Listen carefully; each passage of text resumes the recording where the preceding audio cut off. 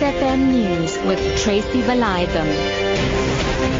7 o'clock, good evening. The Passenger Rail Agency says it will first study Public Protector Thuli Madonsela's report into maladministration at PRASA before commenting in detail.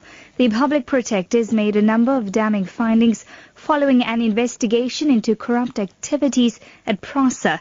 She has approached the chairperson of PRASA's board, Popo Molefe, to act against former CEO Lucky Montana and those found guilty of mismanagement of funds.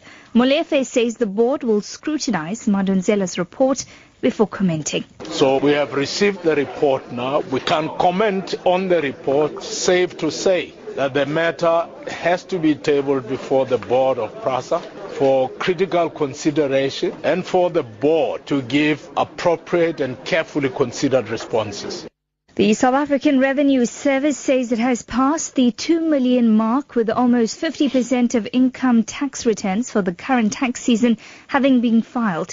SARS says about 45% of taxpayers required to submit a return have already done so, compared to 39% at the same time last year. The tax season began on July the 1st. SARS Commissioner Tom Moyane says 53% have opted to use e-filing.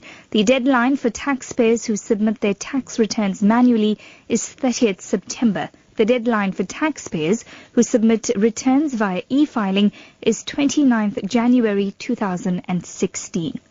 KwaZulu-Natal police have launched a manhunt after a 51-year-old farm manager from Highflats was killed in an apparent hit-style murder. Ngoma Mbanjwa's body with a gunshot wound to the back of his head was found by his employer. Provincial Police spokesperson Major Tulani Zwane says Mbanjwa allegedly received a phone call from an unknown person requesting a meeting.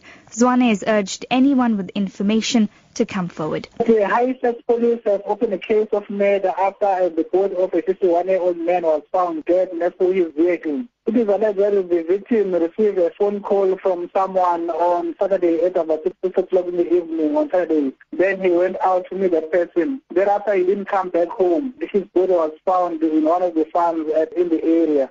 Therefore, a case of murder has been opened for further investigation, and the motive for his killing is still unknown.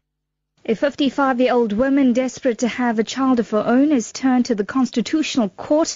The single woman suffers from a medical condition making it impossible for her to carry a baby to term. This makes her an ideal candidate for surrogacy, but she's barred from going that route because the baby would not be genetically linked to her. Candice Nolan has the details. The woman, identified only as AB, says time is fast running out for her to parent a child. There is no genetic link requirement for in vitro fertilization or IVF treatment. So, had this woman been able to carry her own baby to term, she would be allowed to use donor eggs and donor sperm. She's barred from doing so if she uses a surrogate mother.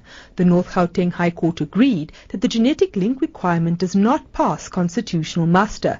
The woman wants that order confirmed by the Constitutional Court, which has yet to indicate what it will do with the application.